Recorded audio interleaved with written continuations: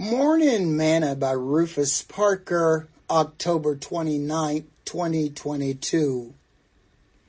How do you unplug? Be ye not unequally yoked together with unbelievers. For what fellowship have righteousness with unrighteousness? And what communion have light with darkness?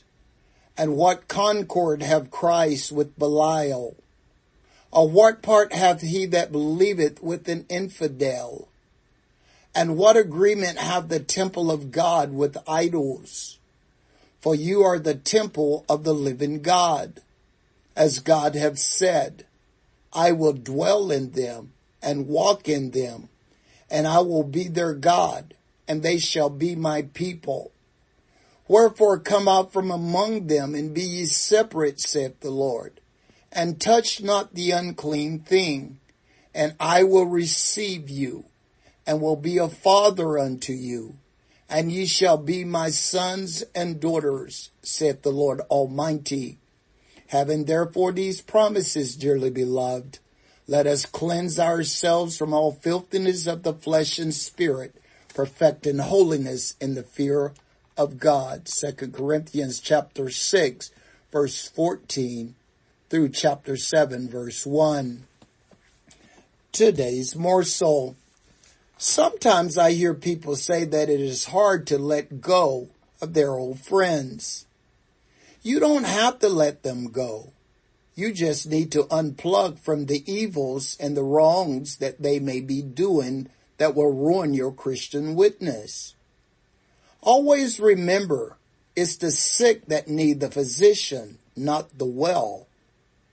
Your old friends need to see Jesus in you and desire him for themselves. And that requires you to unplug from all appearance of evil and wrongdoing.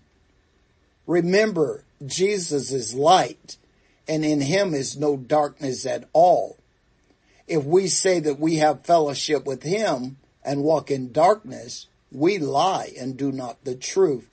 1 John chapter 1, verse 6. Sometimes to unplug may be hard, but you must have the intestinal fortitude to pull the plug if you are going to live. Sing this song with me today. He is my everything. He is my all. He is my everything.